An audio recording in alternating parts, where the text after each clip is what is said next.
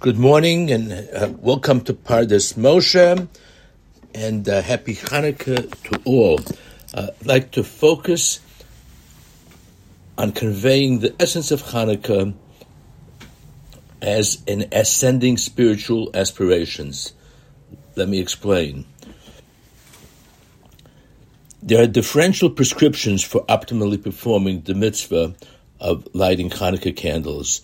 The Talmud in Tractate Shabbos 21b discusses explicating the manner of observing this rabbinical commandment, namely of lighting Chanukah candles for the 8-day period. There are various perspectives. The sages convey the minimum requirement to satisfy the mitzvah is to light one nightly candle for an entire household. That's it. However, there's a notion of mehadrin, which means those to seek to enhance their mitzvah performance, they should light one candle for each member of the household. However, there are those who are mehadrin mina mehadrin. Let's call them super enhancers. There's there a classic debate between Beis Shammai and Beis Hillel. The Academy of Shammai prescribes that we begin by lighting 8 candles on the first night and continue in descending order till we reach 1 candle on the last night. On the other hand, Hillel's Academy endorses a reverse sequence. They light with 1 candle on the first night and continue in ascending order, culminating with 8 candles on the last night. Obviously, as is known, we have adopted Hillel's position as our normative practice. The Talmud offers various explanations as to this Hillel-Shammai dispute. The first attributes their position to differing perceptions regarding the ultimate salience of the forthcoming days, or the past days. In other words, Shammai emphasizes the forthcoming days, 8 days to go, 7 days to go, 6 days to go, while Hillel is saying, we completed day 1, we completed day 2, we completed day 3, and so forth. Another links Shammai's position as parallel to the descending number of the bull sacrifices that were offered during the 8-day holiday of Sukkot, beginning with 13 and descending to 7th on the 7th day. And the 8th day, of course, we only give 1, parallel to Shmini Atzeres. And the purpose of these 70 sacrifices, if you count from 13, 12, 11, 10, 9, 8, 7, that yields 70, is an atonement for all the 70 nations of the world. There are 70 core nations, and that is part of the purpose of these sacrifices during Sukkot. So we were concerned with the well-being and the welfare of the collective population on the planet. Hillel's view is said to be guided by a different overarching principle referred to as Malin B'Kodesh Ve'ein Moridin, namely that in spiritual manners we ascend. We don't want to descend.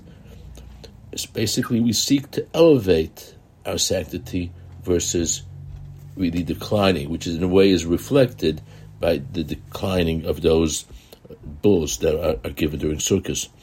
However, a novel and more deeper understanding of the rationale for the Shammai-Hillel debate is offered by Rav Eliyahu Dessler. In a Sefer Michtav Eliyahu, it's explicated in the 2nd volume, pages 120 to 122. He notes how spiritual passion is expressed to different degrees during the observance of holidays. So, for example, people whose mitzvah performance is relatively rote and kind of externally driven, they're likely to manifest their greatest joy at the beginning of a holiday. Unfortunately, with each passing day, their joy is likely to wax and to wane. So this is true, for the 8-day holidays. We have Hanukkah's 8 days, Passover's 8 days, Sukkot's is 8 days.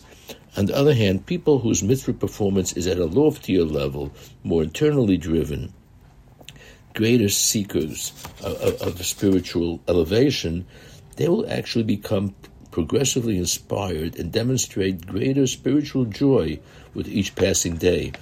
And Rav Dessler points to an exemplification of his own saintly teacher, Rav Simcha Zissel of Kelm, where he studied. His spiritual exuberance was really transcendent on the first day of each holiday. However, by the last day, it was almost otherworldly. His face appeared angelic. Why? Because he worked on himself spiritually, and each day he's focused on the spiritual meaning, the underpinnings of the holiday, and therefore that drive really led him to experience even greater and greater joy as the week went on. So Shammai adopts the halachic prescription, which really depicts the reality of the average person. He's saying normatively, it parallels and aligns with a descending pattern of Sukkos. That's typically the average spiritual passion. We get enthusiastic in the beginning, and then we kind of wax and wane. On the other hand, Hillel's view on the festival of Chanukah is that we should celebrate a personification of the ideal, even if we're not quite there yet. Its purpose is to serve as an inspiration for each of us.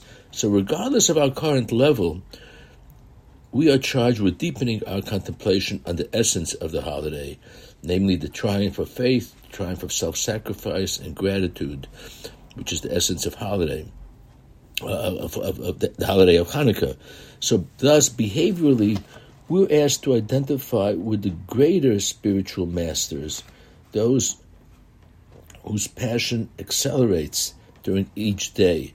I recall seeing the saintly Rebbe of Bava, Reb Shlomo Halberstam, towards the end of his life. The custom of the Hasidim was to, after they would light candles in their home and eat dinner, they would go back to the shul at 8 p.m., and the Rebbe would spend literally a half hour preparing his own wicks, just totally immersed in the process, that what he's doing is the preparatory phase of a mitzvah.